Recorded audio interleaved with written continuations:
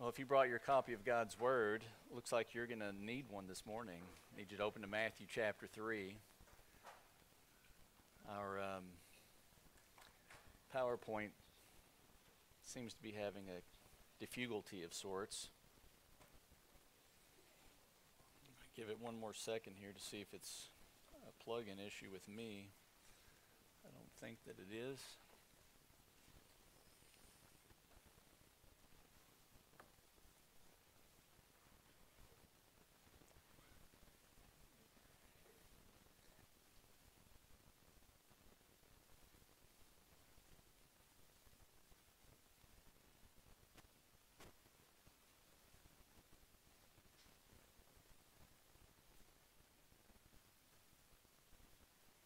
Well, while the IT crew is working on our PowerPoint, hey, there we go.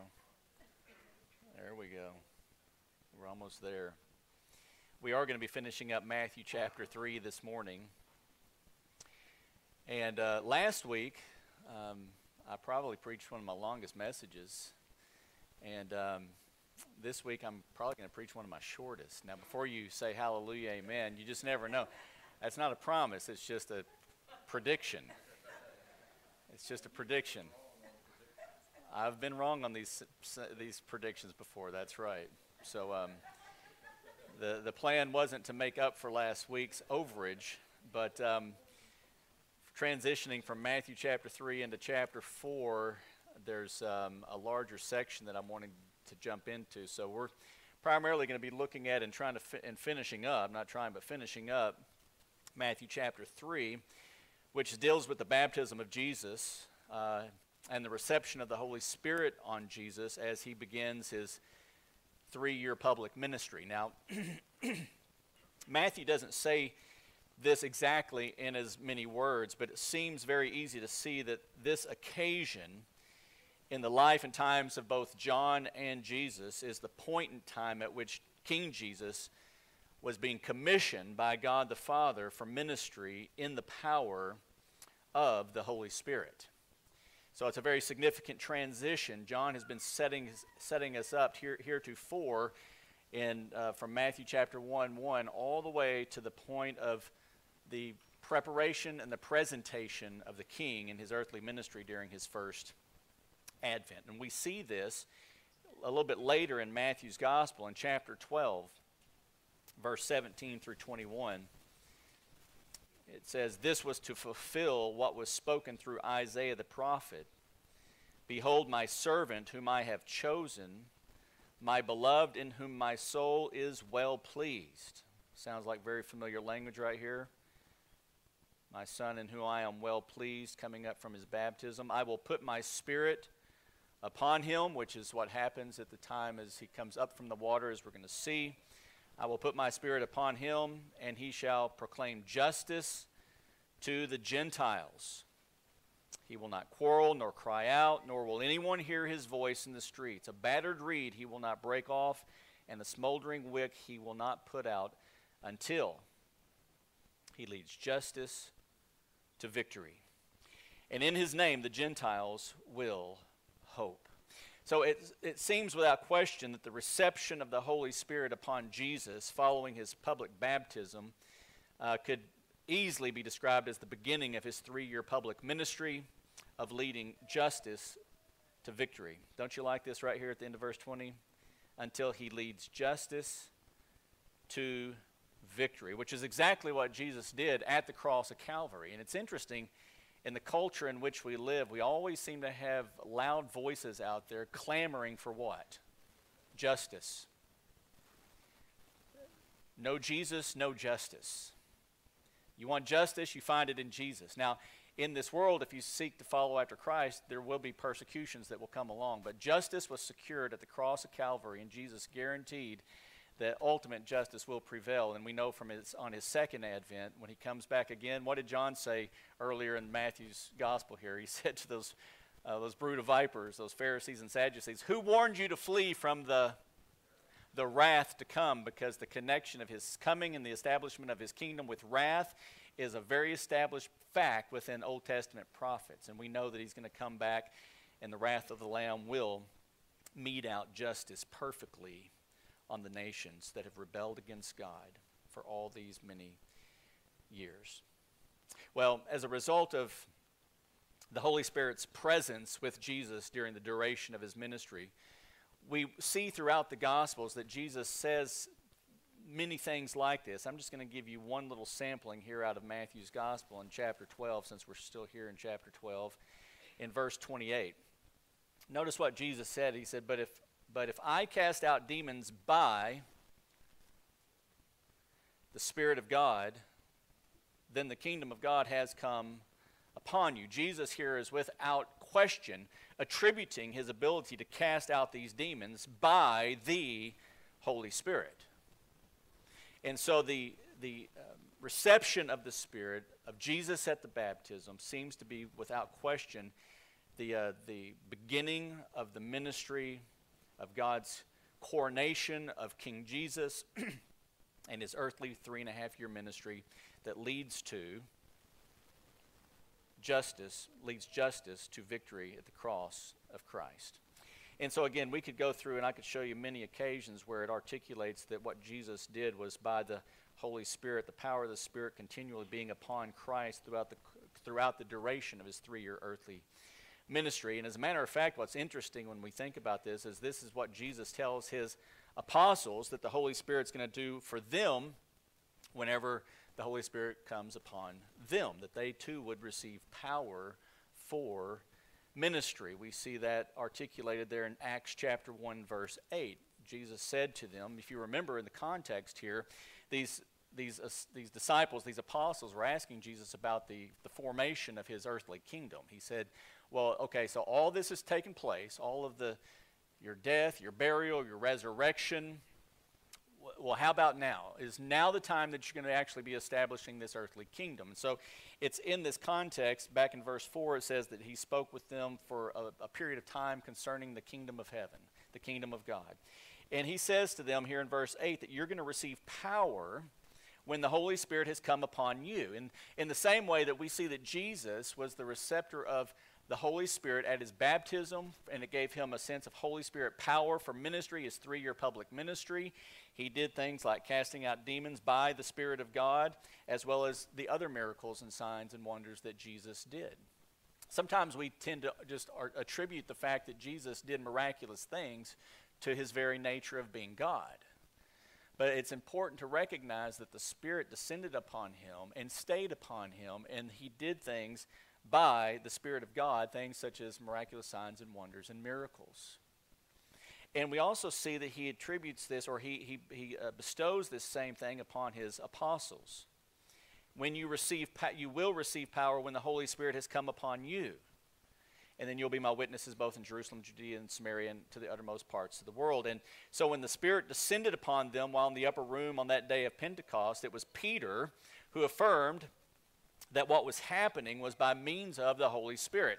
If you remember, they were saying, well, these men are drunk. They're out there and they're speaking in different languages, and it just seemed all confusing. Multiple different languages being spoken at the same time. Are these people drunk? And he says, well, of course they're not drunk. It's only 10 a.m. in the morning.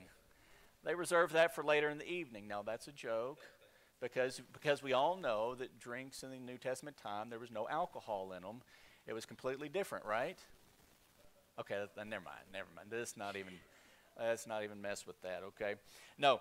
And so he says there, notice what Peter said in Acts 2:16. This is what was spoken of through the prophet Joel. So the reception of the Spirit is what was spoken of through the prophet Joel. And notice, he says, and it shall be in the last days. Peter here is articulating the last days as beginning with Pentecost. And if we were to read through the duration of what he quotes there from Joel, the last days, according to Peter, which is taking his cues from Joel, begins at Pentecost and ends with the coming day of the Lord. That span of time is going to be what is in the last days. And it shall be in the last days. God says that I will pour forth my Spirit on all mankind, and your sons and your daughters shall prophesy, and your young men shall see visions, and your old men shall dream dreams. Even on my bondslaves, both men and women, I will in those days pour forth of my Spirit. So, when we get to the end of Acts chapter 2, notice what it says. Acts 2:43. Everyone kept feeling a sense of awe, and many wonders and signs were taking place through the apostles. Just like Jesus told them in Acts 1:8. You will receive power when the Holy Spirit comes upon you, and you'll be my witnesses. The Holy Spirit descends, and it's almost as in the same way with Jesus, a coronation of an earthly ministry for these apostles with the abiding Holy Spirit now upon them. And we see at the end of that section that many signs and wonders were taking place through the apostles. As a matter of fact, in 2 Corinthians 10 or 12, my chapters are slipping on me here, but the Apostle Paul even articulates that the things that they saw Paul doing, he said, the signs and wonders of a true apostle have taken place in your and you are witnesses to this. So we see that this same Holy Spirit that descends on Jesus as a coronation for his ministry seems to be a precursor and a type of that which is going to happen to his holy apostles as the Holy Spirit descends and descends upon them in a permanent way there at the time of Pentecost. And it needs to be noted that the ability to perform said signs and wonders and miracles, whether it was through the ministry of Jesus, whether it was through the ministry of these holy apostles, was all as a result of the work and the power of the Holy Spirit. Amen? There was nothing inherently extraordinary about these apostles. They were unique. They were in a unique way and place and time sent out by Jesus in a very unique way. They were eyewitnesses to the divine Son of God, Son of Man. They had a very unique position, but they did not possess an inherent power within themselves to do any of the things that they did. It was all done through the power of the Spirit, as was the case with Jesus. And it seems that Matthew here in his gospel is bringing together in a climactic and almost majestic way this transition of all these things that were the setting up of Jesus, the coming of Jesus, the fulfilling of the Old Testament prophecies regarding the Messiah King, and transitioning now to the preparatory and the entrance of said King, and bringing this life of the King into great gospel focus here at the end of chapter 3, going into chapter 4, which, when we get there, we're going to see that he's then led by the Spirit into the wilderness to be tempted by the devil. And the work of the Holy Spirit and the ministry of the Holy Spirit will come into greater focus with regard to how he ministers to Christ. But again, Jesus seems to fully be coming in on stage of his 3-year public ministry and the story of the gospel of God through his life. That seems to be the clear intention of Matthew in bringing this together to this head. Now notice in chapter 3, notice verse 13. It says, when Jesus arrived from Galilee at the Jordan, coming to John to be baptized by him. But John tried to prevent him, saying, I have need to be baptized by you, and do you come to me? But Jesus answered, said to him, permit it at this time, for in this way it is fitting for us to fulfill all righteousness. And then he, John, permitted him, Jesus, to be baptized. And we see here in this account from Matthew that John and Jesus clearly had a recognition of each other, that they had a knowledge of one another, that they perhaps even knew each other. We don't know how well they would have known each other, although they were probably cousins, whether first cousins, perhaps second cousins, but they were nonetheless cousins. Jesus wasn't just another Jew coming for baptism. I mean, think about how many times John the Baptist probably baptized a multitude of Jewish men who came to him for the baptism of repentance, wanting to make certain that their hearts were in the right place for entrance into the kingdom of heaven that was coming on the heels of John's ministry. And he would have had no recollection of who they were whatsoever. They wouldn't have come up. He wasn't going, Hey, Fred, how you doing? Hey, Royce, how are you doing? Hey, Matt, come on for me. No, he was probably baptizing so many people he had never seen before, didn't know their names, didn't know who they were. When Jesus shows up to be baptized by John, the clear implication here is that there was a recognition and a knowledge of one to the other. And immediately we see John trying to prevent Jesus from the water baptism that John was offering. He says, I have need to be baptized by you. I mean, imagine John. He recognizes that he's been preaching the kingdom of heaven is at hand. And then all of a sudden the king shows up and is seeking water baptism from him. Puts him in a bit of an awkward position. John knew that his baptism was one of repentance, one of an open admittance to being a sinner, one of needing to get forgiveness from God on the basis of sin and having a clean heart for entrance into this kingdom that is coming. John knew that his cousin Jesus was not in need of special admittance into his own kingdom. John knew that this one who was the Messiah king that was coming after him was indeed sinless and not in need of his baptism. He, on the other hand, recognized, I have need of your baptism. Now, it's been questioned, and there's many different commentaries that'll take this in one of two ways. One way is that when John was saying, I have need to be baptized by you, it was an admission from John of his sinfulness, of his sinful nature, and of his need to, in essence, have a water baptism for repentance to make certain that his heart was right for entrance into the king's coming kingdom. That's one of the ways that this could be taken, this statement from John, and I don't see any problem with that whatsoever, because that would be a very true statement not only of John the Baptist, but of any human that was conceived in iniquity and born in sin would be in need of ultimate forgiveness, the free forgiveness of sins, and the imputation of righteousness. But there's another way that this has been looked at when John says here that he has need to be baptized, I need to be baptized by you, that John was perhaps thinking, just again from a few verses back here from Matthew chapter 11, John was saying that, remember what John said, I baptize with water for repentance, but he who's coming after me is mightier than me. I'm not even fit to remove his sandals. He will baptize you with the Holy Spirit and fire. So another way of perhaps thinking of what John is saying here, I'm going to borrow Matt's water. I think this was Matt's water. I'm not sure if this was Matt's or not, but thank you, brother. Oh, I have another one right here. Double barrel. I'm good to go. Okay.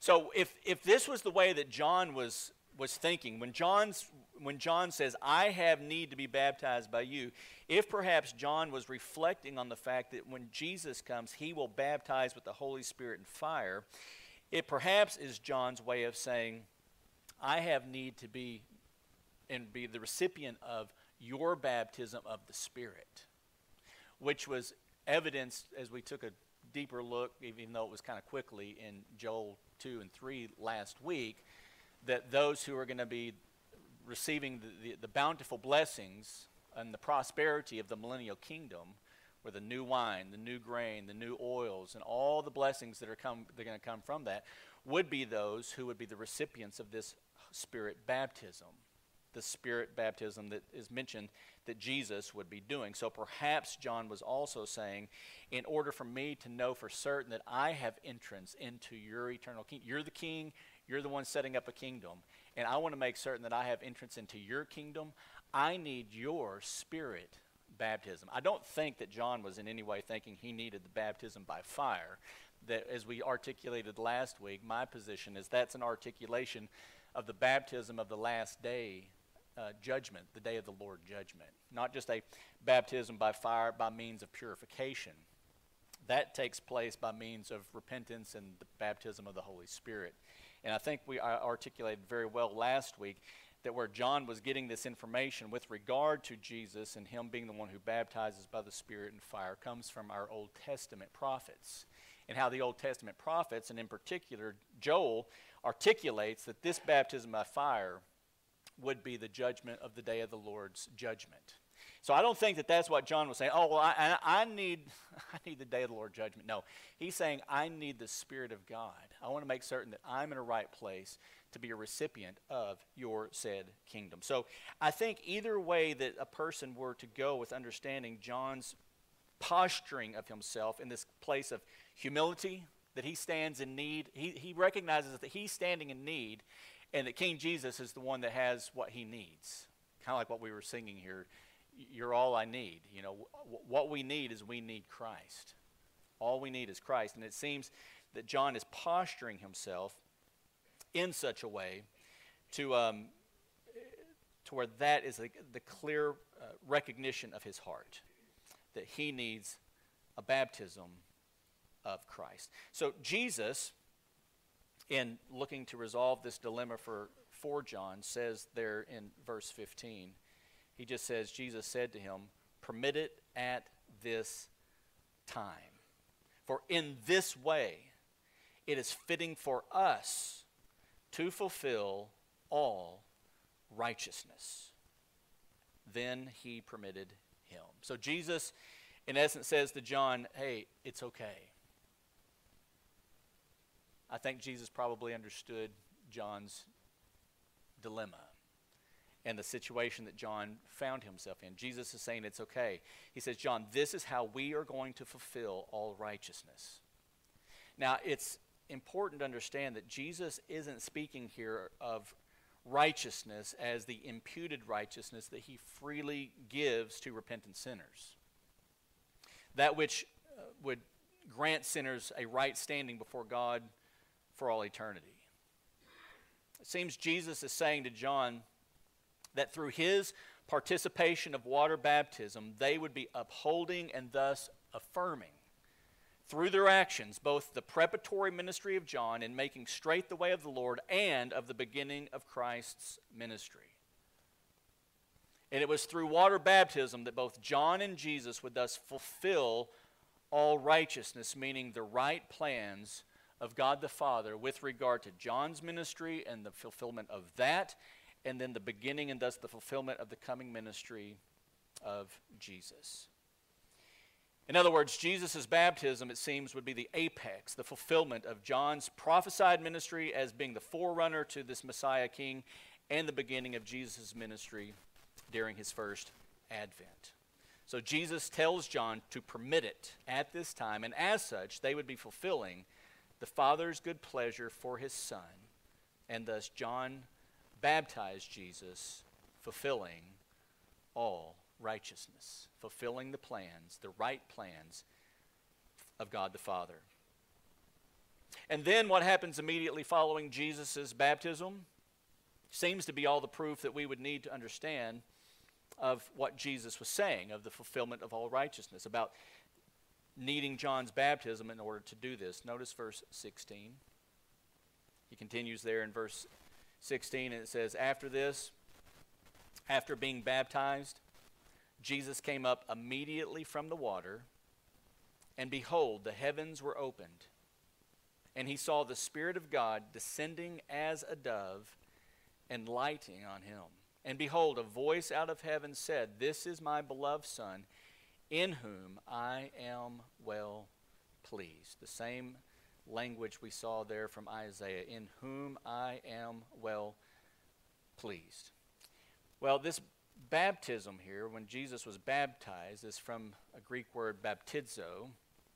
And in the BDAG, the Bauer, Art, Dark, Dank, Art, and Gingrich lexicon, it just simply has a definition that says to put or go underwater in a variety of senses. And then it goes on and it lists the many variety of senses in which that baptizo could find some application. But if you notice here, it's the simple idea of to put or go, and the key part here is under. It could be water, it could be any other form of liquid, but obviously with the baptism in the Jordan, we would be making with reference to water. So it's the putting or the going under the water, and it's in a variety of senses. So with baptism, it would be the putting or going under the water with a human body. And so this is where we derive this idea of immersion, of baptism by immersion. So again, in verse 16, it says, after being baptized. So it would seem that after Jesus was immersed in the water, he was put in the water, as opposed to the water being put on him, which would be like a sprinkling. It's not that the water is put on him, but in baptizo, it's the thing, the object, the individual being put in and under the water. So there's a distinct difference in just how the word itself, baptizo, is defined. So after being baptized, after being placed under the water, then Jesus, it says, came up immediately. And so this is why when we baptize people, we practice that second part of bringing them up immediately. And instead of holding them under permanently and just sending them on to glory, which perhaps would save them many a struggle in life, prevent them from many a temptation, and so on and so forth. But the other part of baptizo that's kind of the symbology, what's symbolized in this act, you can see that the putting of under the water, the act of putting underwater is representative of dying. It's representative of a death. It's representative of burial.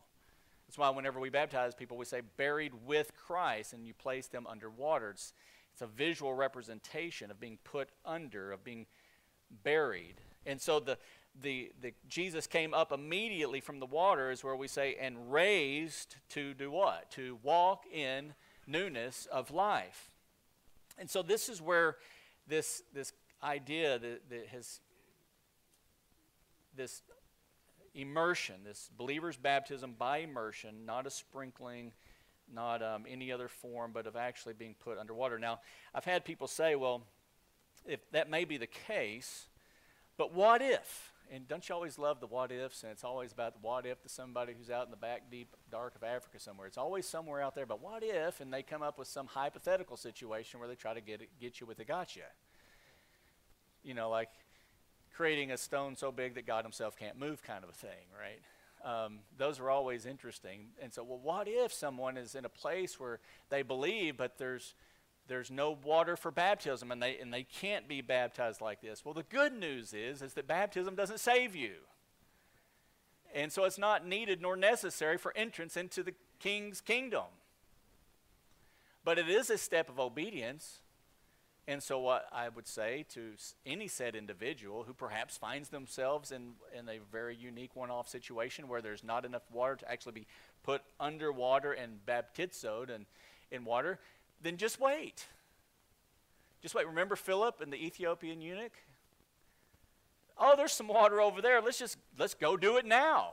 And it says they went down into the river, baptized him, and immediately brought him back up. And then Philip vanished. And he's going, wow, what happened there? You know, it's pretty amazing. You just wait. And eventually you will find yourself at a place where you can be baptized. I had a good friend in seminary. His name was Sukhwant Singh Bhatia. He's from India, from Punjab, India.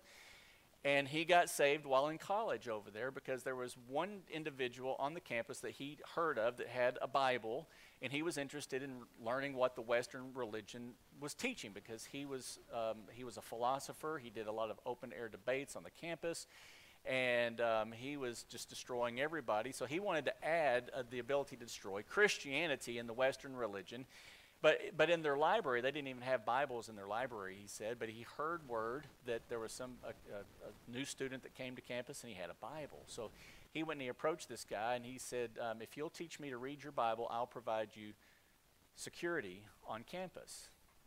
And I was like, security, that's interesting. He said, well, there was a lot of gangs on the campuses, and I was the head of one of the largest gangs on the campus. So I offered him some security if he would teach me to read the Bible. So within 3 months, he taught Sukhwant how to read the Bible, which was in English. And he said he read through the Bible 3 times in the course of 3 months. He just day and night, he just consumed. And he said, I originally started reading it in order to be able to debate against it and to prove it wrong. I came out from 3 months and I was a convert of Jesus Christ. And so Suquant found himself in a quandary. Sikhs, he was part of the Sikh tradition. They don't cut their hair. So he had the long hair with the big piece that held it up on his head.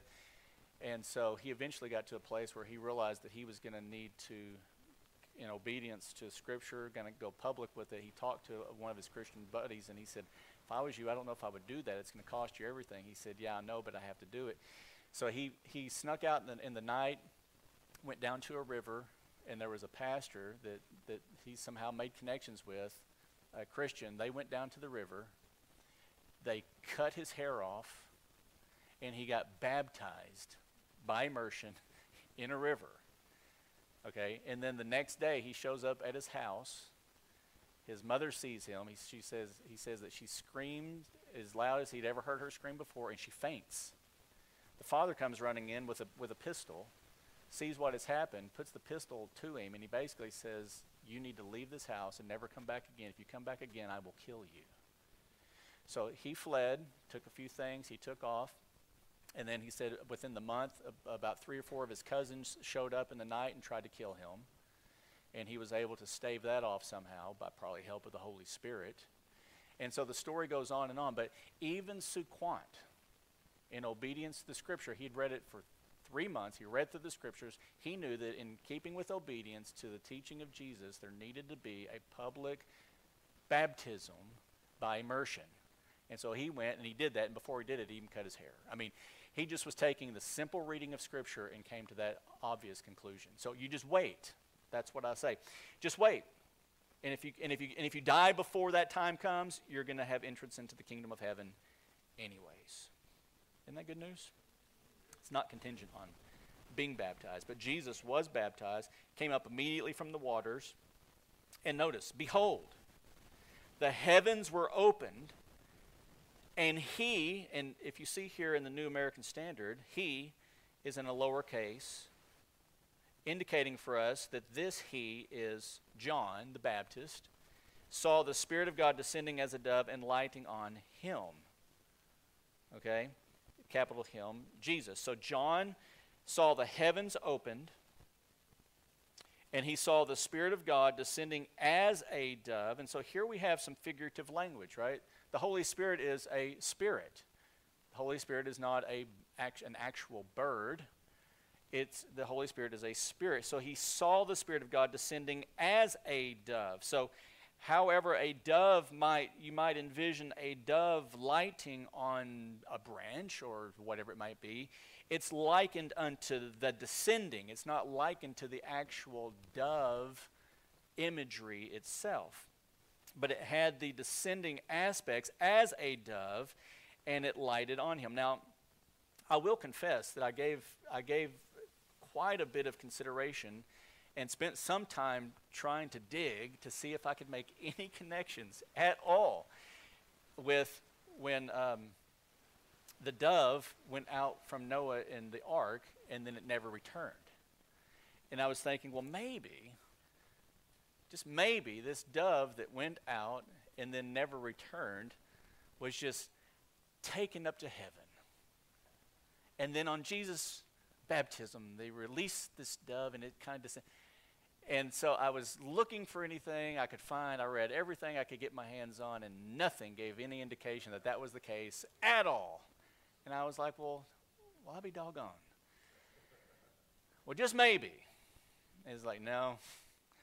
It was likened unto a dove in its descent down upon Jesus at his baptism, having come up out of the water.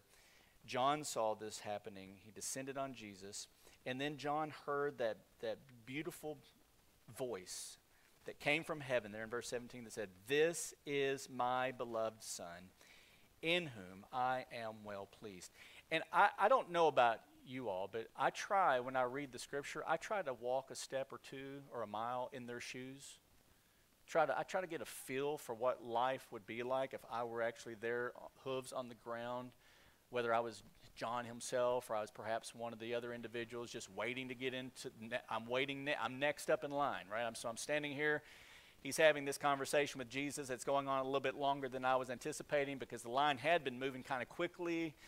And it's kind of like the time when you pull up at the bank and you always pick the wrong line. It's like you pick the line that's got the one car and the other ones have 10. So you get behind the one with one, and then all 20 of them are gone, and you're still sitting there waiting on said vehicle. I don't know how that happens, but I think that you're waiting, and here he's having this long, drawn-out conversation with Jesus. You're kind of going, man, it wasn't taking this long. So I try to imagine what hoof on the ground would be like, and John clearly saw the Spirit descending. And it seems that he also clearly heard the voice. As a matter of fact, in John's gospel, I don't have this slide for us. I believe it's in chapter 2. John said that he had been told that the one upon whom the Spirit descended and landed on was him. He was the promised Messiah King.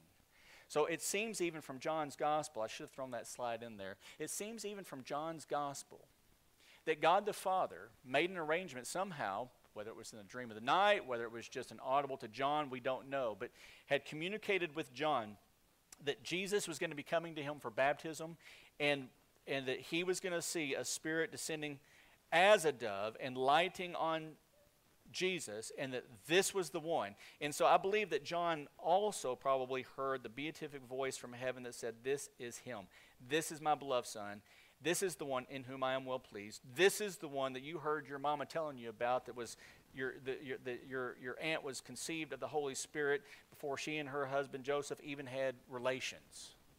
This is the one that you've been hearing about for most of your life. And it seems that John was making connections with this man, Jesus the Christ. You remember it was John who, after the baptism, was saying, no, he must increase. I'm on the decrease. I'm on the downslide. Jesus and his ministry is what it's all about. I was simply the forerunner that was making straight the way of the Lord, preaching that the kingdom of heaven is at hand. The King is here. And the King is here to do business and to bring justice to victory. And so as I made mention about 3 weeks ago, this was one of the interesting things about John's ministry, as John then started watching Jesus in his ministry, right? John gets taken into custody, and he sends his disciples to Jesus, asking the question, are you indeed the one? It says, after John had been watching Jesus' works, he was asking, are you indeed the one?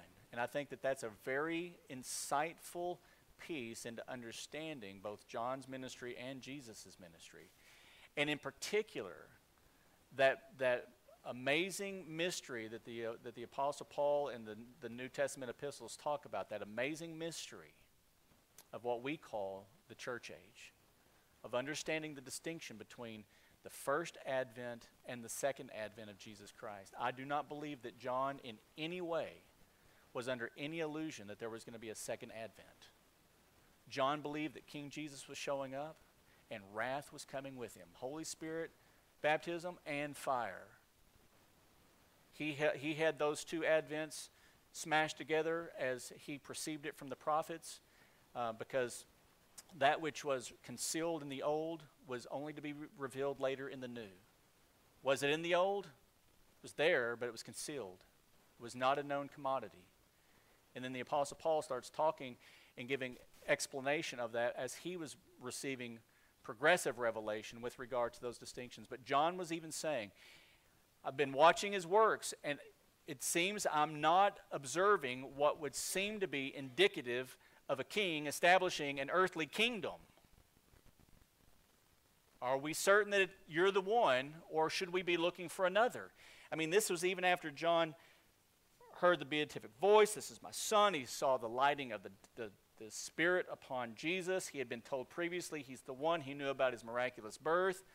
But even towards the end, you see the struggle, the consternation within John's heart. He had to be a man that lived by faith, even though he had so much revelation that was given to him.